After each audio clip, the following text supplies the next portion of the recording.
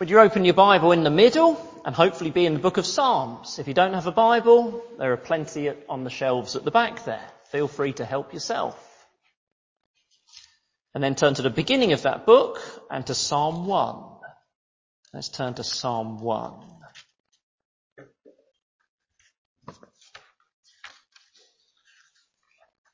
The Psalms are rightly loved by Christians. I think one of the main reasons for that is because they are honest about the varieties and the unpredictabilities of life, about the experiences and the emotions we face. But to properly appreciate those Psalms, which we love, we need to enter them through Psalms 1 and 2. Psalms 1 and 2 have been called like entrance pillars to the book of Psalms. And God didn't put the Psalms here in the Bible in a random sort of way. He made Psalms 1 and 2 come first for a reason. And one of the reasons is this. The book of Psalms tells us about personal experience, about joys and sorrows, about confidence and doubts, about prosperity and struggles. And if we're going to benefit from those Psalms and those subjects, we need to know, first of all, despite all the varieties of experiences, in the end there are two types of people. Two types of people, and one of them is blessed. And Psalm 1 tells us that. To set the scene before we get into any other Psalms, we need Psalm 1.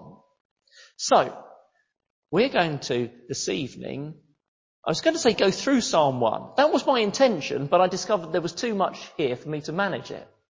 And so we're not going to fully go through it this evening. We're going to take 2 goes over it. I'll say more about that in a minute.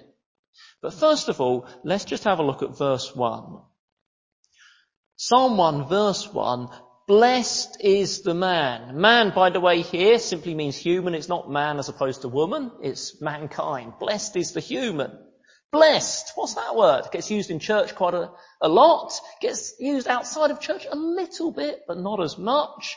The word here used for blessed isn't the word the Bible always uses for blessed. It's a word that basically means happy. You would be pretty near the mark if you simply translated this, happy is the man. Or, look at the happiness of this man. Or more loosely, you could even translate it, here is the desirable life. So let's have a think about that. Let's think about the desirable life. What does our society say the desirable life is?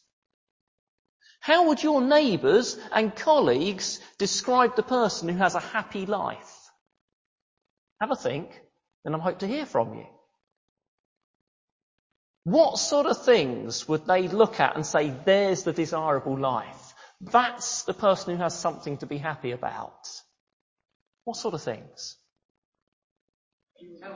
Security, health, money, and enough of it to not have to worry about the cost of living crisis. You don't want anxiety. Status, a job that has status, looks successful. Yeah. And good relationships, a united, happy family, maybe popularity also. Maybe along with health, fitness, and some good looks wouldn't be a bad thing either. All sorts of things that people say, yeah, that's the desirable life. That's the person who has something to be happy about. Where are those things in Psalm 1? Well, they just don't appear at all.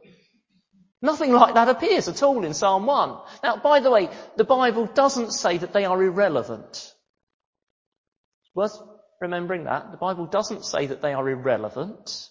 But they do not appear at all in this psalm that says, here is the desirable life. Here is the person who has something to be happy about. The biggest lesson of this psalm is a radically different message about who is blessed. The person who has something to be happy about is radically different from what our society and most people say.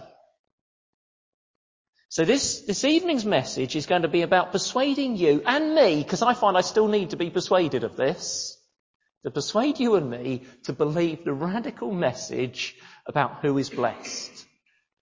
There are details of this psalm I'll leave. I was, as I said, hoping to go through and look at it all, but there's just so much in here. We'll have a second go at it next week and come back to some of the details. This evening is about persuading us about who's the blessed person. So, what is the blessed person like? Well, one of the clearest messages of this psalm could be summarised in the word distinct. The psalm is setting up a distinction, a contrast between the righteous and the wicked. Let's have a look at some of that distinction. As I say, we'll come back to it next time. But some of that distinction. First, we have a distinct lifestyle in verse 1. Verse 1, a distinct lifestyle. Blessed is the man who does not walk in the counsel of the wicked, or stand in the way of sinners, or sit in the seat of mockers. Now, we'll leave the details to next time, but just notice, this is so different from what our society says, and nearly everyone around us says. Well, firstly, it's negative. Blessed is the person who does not. People say, typical Christianity, thou shalt not. It's all negative. But you see, right from Genesis 2, God has said there are things that are bad for us and will get in the way of blessing. Don't do them. It's different from what our society thinks. Also in this way, it says there is blessing in not fitting in. Where's that? It's the last line of verse 1. Blessed is the person who does not sit in the seat of the mocker. Sitting in the seat. This is about belonging. In a staff room, there's a group of seats, and you know, each lunchtime, there's a certain group that always sit there. And if you've got a seat there, well, you belong to that group. You fit in with them.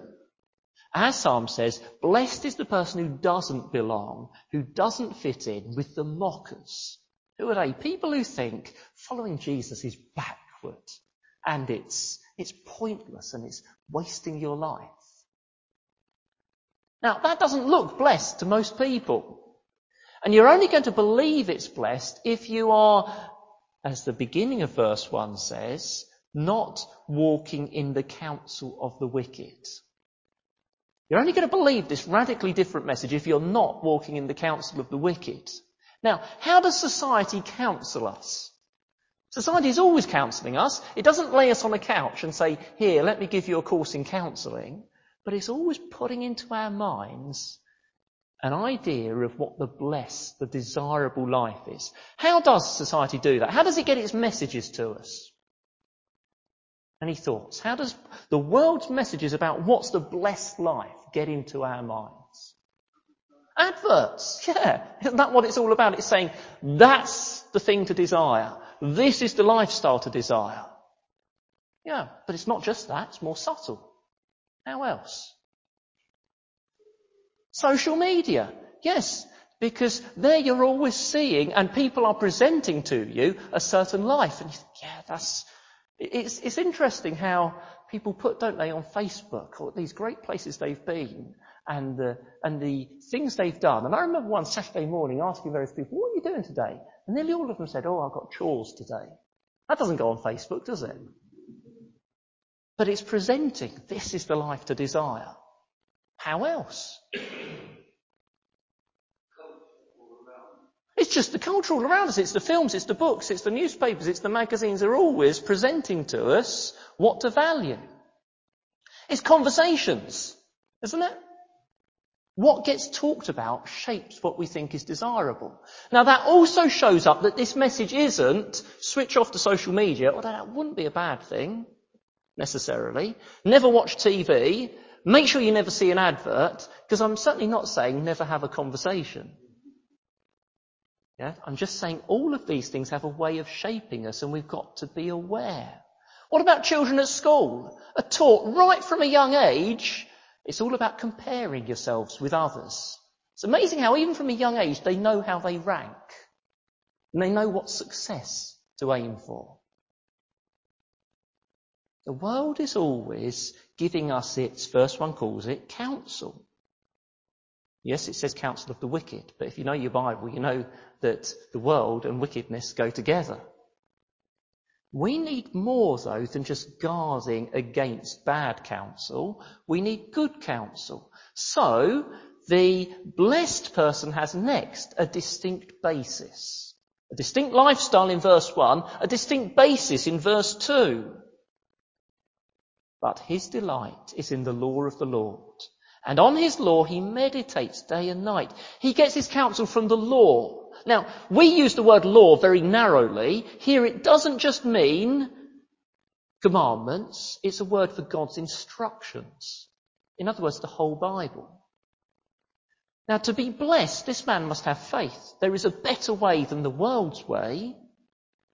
God's way is better than all the ways on offer around me. And so I'm going to give time, verse 2 says, to finding out what God says and thinking through what it means. Now, we could spend the rest of the evening on that, but I hope to come back to it next week. Let's move on rapidly to, thirdly, this blessed person has a distinct future. A distinct future. It has been asserted in verse 1, this person is blessed. But we haven't been told how he is blessed until we get to verse 3. And in verse 3, we have a contrast. Verse 3, he is like a tree planted by streams of water, which yields its fruit in season, and whose leaf does not wither. Whatever he does prospers. Here we've got a picture. It's easy to get. How brown is your lawn at the moment? If you've got a lawn, it's probably pretty brown. But if you've got trees in your garden, I doubt their leaves are all brown, are they? And withered up.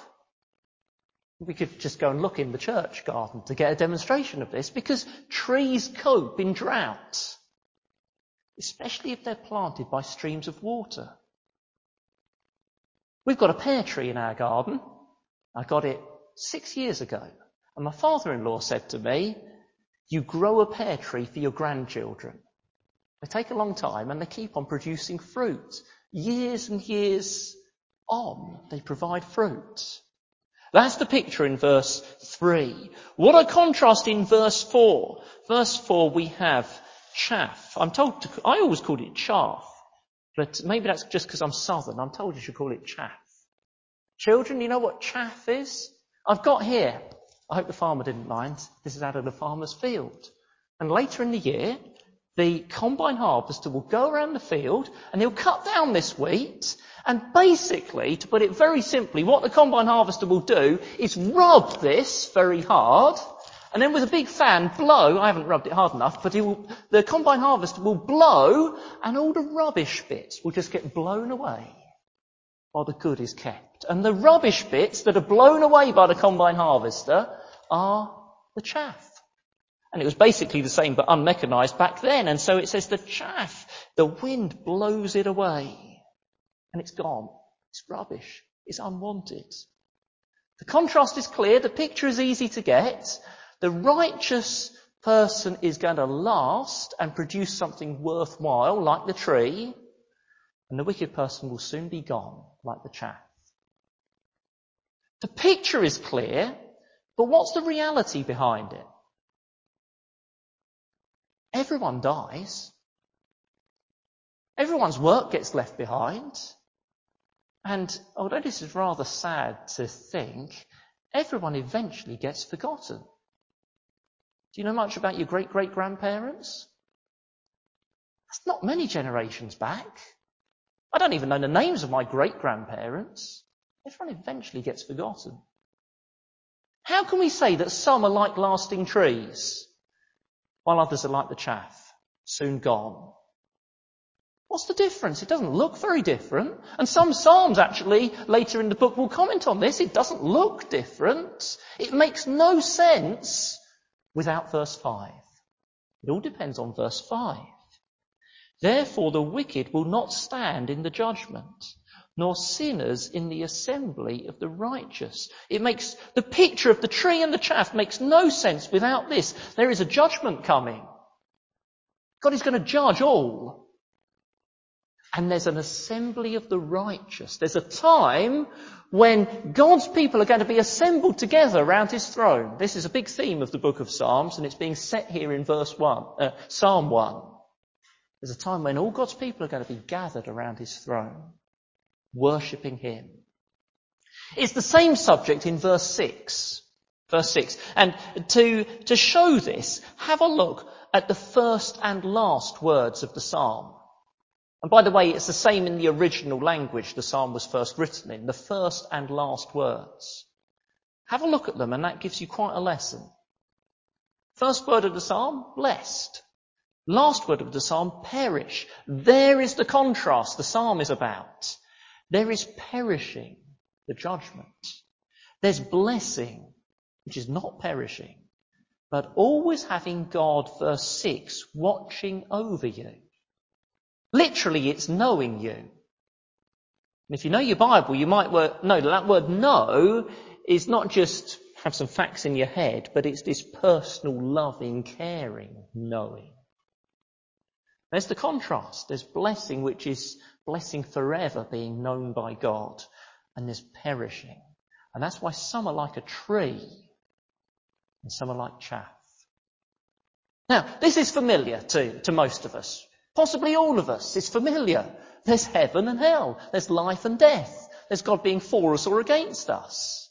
But Psalm 1 is saying, you won't understand what the happy life is. You won't understand what the desirable life is. You won't get it right if you're not taking verse 5 into account. That there's judgment and there's being with God assembled round his throne. Christianity makes no sense if the so-called afterlife is an afterthought. And that's worth remembering. Christianity makes no sense if the so-called afterlife is an afterthought. Is it an afterthought to you? Is it a tag on the end thing? Or is it the heart of your understanding of what the happy, the blessed life is? Here's an example. I don't know if this will be any help to you, but I'll try it anyway. Imagine two people, and one is having a picnic and lying back in the sunshine, and the other is working hard running. Now, which one is it better to be? The one lying back enjoying the picnic or the one working hard running? The answer is you can't tell. Until I tell you, they are not in Queen's Park. They are in the Commonwealth Games Stadium. And they're in a race. And the finish line is very worthwhile getting to. And do you see the picture? You can treat this life like the picnic, or you can know that it is a race and the finish line is well worth getting to. I wonder, can you think of something that Jesus said very similar to this psalm? Very, very similar. I would guess that Jesus had Psalm 1 in mind when he said it. He began some of his teaching with it, interestingly. The Sermon on the Mount. Do you remember that? What did he say? Things like, blessed, happy, very similar word, happy are the pure in heart, for they will see God.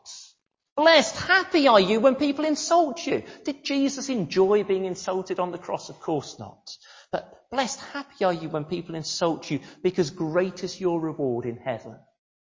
See, it's just the same as Psalm 1.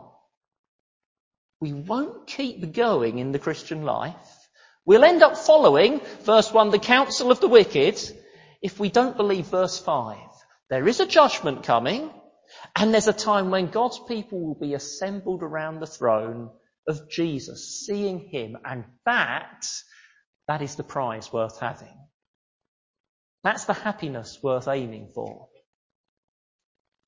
Now, I've left out lots of details that I hope to come back to next week, because I've said this evening I want to persuade you to believe Psalm 1's radical message about who's blessed. So next, and more briefly, let's do this. What's the evidence for this?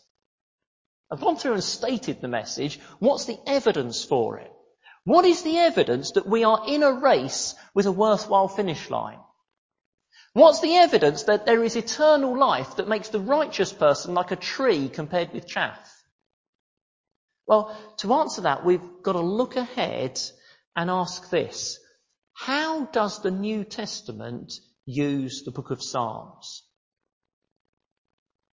I hope you read the Bible for yourself. I don't presume that people do, but I recommend and hope that you do. And when you do, you will come across the New Testament quote Psalms quite a lot. So next time you're reading your New Testament, look out for quotes of Psalms and see, how does it use the Psalms? What do the New Testament writers do with the Psalms? And the answer is this. They take what the psalmist said and they say, this is about Jesus. And they do it with all sorts of psalms. Now, you can't do it with every psalm. David confessing his adultery is not a picture of Jesus. Can't be done. But the New Testament writers do it with enough variety and quantity of psalms that they're clearly giving us a lesson. And the lesson is, when you read the Psalms, ask yourself, could this be about Jesus? Well, let's do that with Psalm 1. You have to ask yourself, could this be a picture of Christ? Well, can you see Jesus in verse 1? Let's go. We're going to go through the Psalm now and see, do we have Jesus here? Can you see him in verse 1? I shouldn't ask such a closed question with a yes or no answer, should I? How can you see Jesus? There you go. The answer is yes. How can you see Jesus in verse 1? Yes, he is the only person who never walked in the counsel of the wicked, who never stood in the way of sinners, who never sat in the seat of mockers. He sat down with sinners, didn't he, and ate meals with them. He kept the hard path of mixing with sinners, but never one of them. Did it earn him a steady income? Did it get him a comfortable life? Oh no. He was called the man of sorrows. Not the blessed man, but the man of sorrows. And yet he was also the blessed man. Hebrews says, for the joy that was ahead of him, he endured all that. Now, do you see that's exactly Psalm 1? The man of sorrows, but he's blessed now. Can you see Jesus in verse 2? Or how can you see Jesus in verse 2? Do you remember Jesus as a child? Where did his parents find him? In the temple. Why was he in the temple? Well, he was asking questions about God's word. He was wanting to learn. Then he grew up and he went to the synagogue, and as his custom was, he took God's word, the scripture, and he read it and he knew what it meant. Not because he was the Son of God and had special insight and shortcuts, no, but because he was a person who had loved to read and meditate on God's word, and he understood it. He spent the night in communion with God. He said, I delight to do your will, O my God, which he certainly couldn't do if he hadn't read it and meditated on it. Can you see Jesus in verse 3? Verse 3. Is Jesus described anywhere as a tree?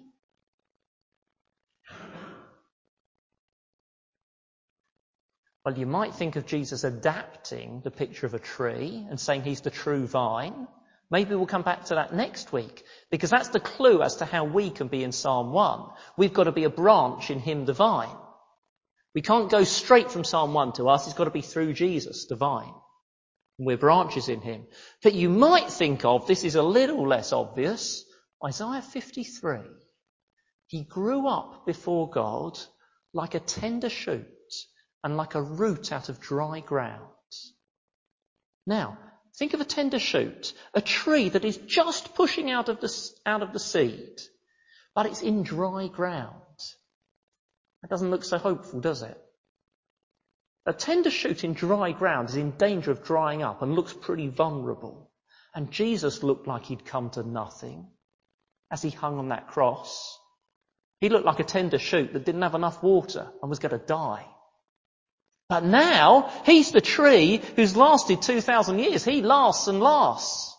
And his leaf doesn't wither. He's yielded fruit. Nothing in this world. Think of all the trees there are in this world. All of the orange trees and lemon trees and apple trees and pear trees laden with fruit. But nothing is as fruitful as him. The Saviour of the world, the true vine that's fruitful. And his work endures, and whatever he does prospers. What did the angel say to Joseph? Call him Jesus, because he will save his people from their sins. Not he might. Not he possibly will if enough people believe in him. He will save his people from their sins. And he said, I haven't lost any of those the Father has given to me. Everything he does prospers. So yes, Jesus is in verse 3. You wouldn't expect to find him in verse 4 to 5, would you? Because he's not the wicked person. So you wouldn't expect to find him there. And yet, there was a day when he came under God's judgment. And he didn't stand. No, he didn't stand. He was crushed. And he was blasted out of God's presence as if he was chaff, blasted away. So out of God's presence that he cried out, my God, why have you forsaken me? Because all the wickedness of his people was counted to him. So yes, he's in verse 4 and 5. And yet, verse 6, the Lord was watching over him. Even when he was forsaken, even in the darkness, his Father was watching over him. So now, as Psalm 22 says, you know this one in Psalm 22, David, as prophesying about the Messiah, says he leads the praise in the assembly of the righteous. We're back in verse 5, and Jesus is there. And he welcomes into that assembly all who are trusting in him. Are you? Are you trusting in him? If you are, he welcomes you in. And one day he'll welcome you in forever. So Jesus is our evidence that the blessed life is what Psalm 1 says and not what our society says. Now, I've said I want to persuade you that Psalm 1 is about who is right about who is blessed and our society is wrong. Now you might wonder, well, why are you trying to persuade? Surely most of us would say, yes, we believe Psalm 1. Yes. We're on a Sunday evening. It's mostly Christians who come on a Sunday evening. Why have you chosen tonight to say, I want to persuade you that Psalm 1 is right about who is blessed? Well, do you really believe Psalm 1? Be honest with yourself. Does your life show that you believe Psalm 1? What does your effort go into? What gets your attention? What gets your time? Not just your spare time, not just if we're a bit less under pressure today, we can give some time to this. No, what gets your best time? What do you give thought to how to achieve? What do you actually think about? I want to achieve that. How am I going to go about getting it? Is it the same things as our society? Is it the same ambitions as your unbelieving neighbours? Do you in practice have the same idea as them about what the desirable life is? Who the happy person is? Or is it what Psalm 1 says characterises the person who has something to be happy about? Are your desires, your ideas about what makes the happy life being set by the counsel of our society or by the counsel of God? Found here in Psalm 1 and demonstrated, evidenced by Jesus himself. Ask yourself the question. And let's pray now that God would help us to be honest about that. Let's pray.